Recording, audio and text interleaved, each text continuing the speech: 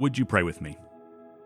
God of compassion, whose Son became poor for our sake, help us to see the face of Christ in those who are poor, and in serving them to serve you. Give us generous hearts, so that those living in poverty may have adequate food, clothing, and shelter. By your Spirit, move us to affirm the dignity of all people, and to work for just laws that protect the most vulnerable in society. Through Jesus Christ, our Savior and Lord. Amen.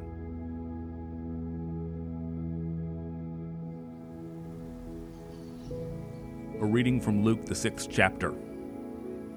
Jesus came down with them and stood on a level place, with a great crowd of his disciples and a great multitude of people from all Judea, Jerusalem, and the coast of Tyre and Sidon. They had come to hear him and to be healed of their diseases.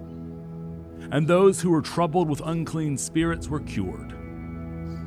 And all in the crowd were trying to touch him, for power came out from him and healed all of them. Then he looked up at his disciples and said, "Blessed are you who are poor, for yours is the kingdom of God. Blessed are you who are hungry now, for you will be filled. Blessed are you who weep now, for you will laugh.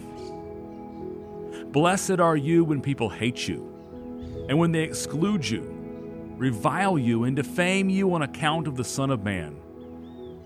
Rejoice in that day and leap for joy, for surely your reward is great in heaven, for that is what their ancestors did to the prophets.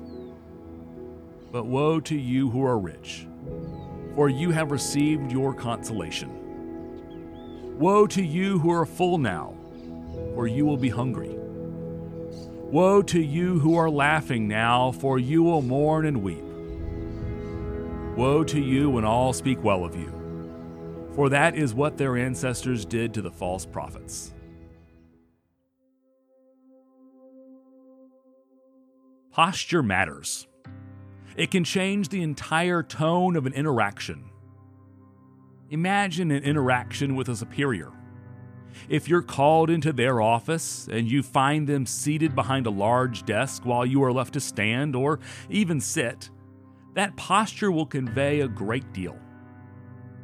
On the other hand, if they come to your office and sit in a guest chair while you remain behind your desk, the tone of the conversation changes. In one, they have the power, while in the other, you're invited to relate to them differently by maintaining your own turf and your own power. It's subtle, but significant. We've already noted in the previous devotion for this week that there are marked similarities and differences between Luke's Sermon on the Plain and Matthew's Sermon on the Mount, not the least of which is the location. One in the flatter valleys of the Galilean hill country, and the other up in the sloping hills, what Matthew calls a mount. In Matthew, the sense is that Jesus is elevated up from the people, looking down upon them. It makes sense for sure. There's no amplification at this time, so being in an elevated position helps with projection so that all can hear his words. It may also be no surprise that Matthew, a former tax collector and one accustomed to authority, would have resonated with this sort of posture. In contrast, Luke goes to great lengths to tell us that Jesus comes down out of the sloping hills to be in the midst of the people. He sits down and he looks up. The posture is entirely different here. Jesus has taken the lowest position in this crowd, not the highest. To be honest, it even reads as being odd. This posture makes no sense given the lack of amplification. It'll make hearing Jesus more difficult. Yet Luke uses his space in the gospel to make clear to us Jesus' unexpected, lowly posture. It's an inversion of what we expect.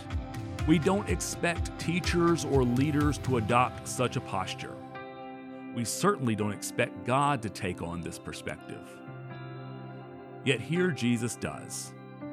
And as we continue to explore the Gospels, and especially Luke, we see a picture of God in Jesus who comes not to serve, not to be served, but to serve, who takes the lowest places, not those of honor, who washes feet rather than be washed.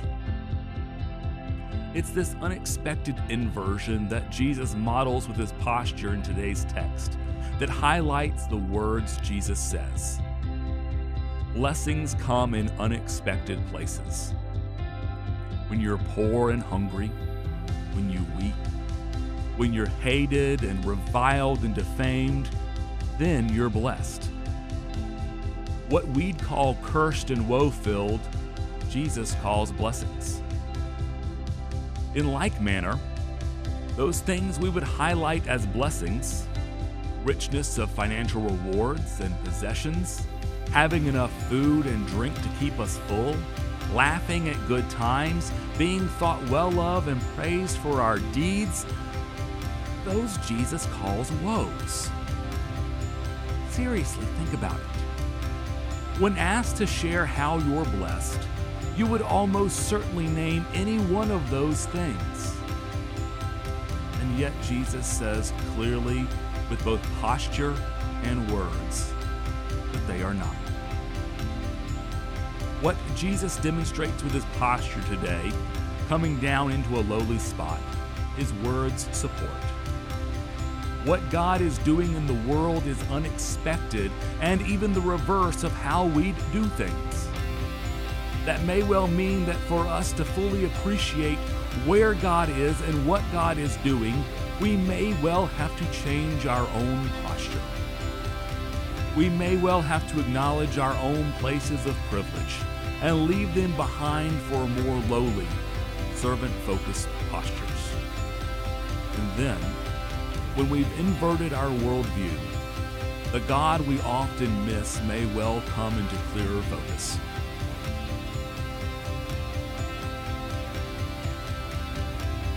So today, may you be challenged to see how you are privileged. May you see that Jesus left behind glory and honor to be a servant and the lowest of all. And may you see that your blessings come in unexpected ways and places. And that as you adopt a different posture, they may well come into clearer focus for you.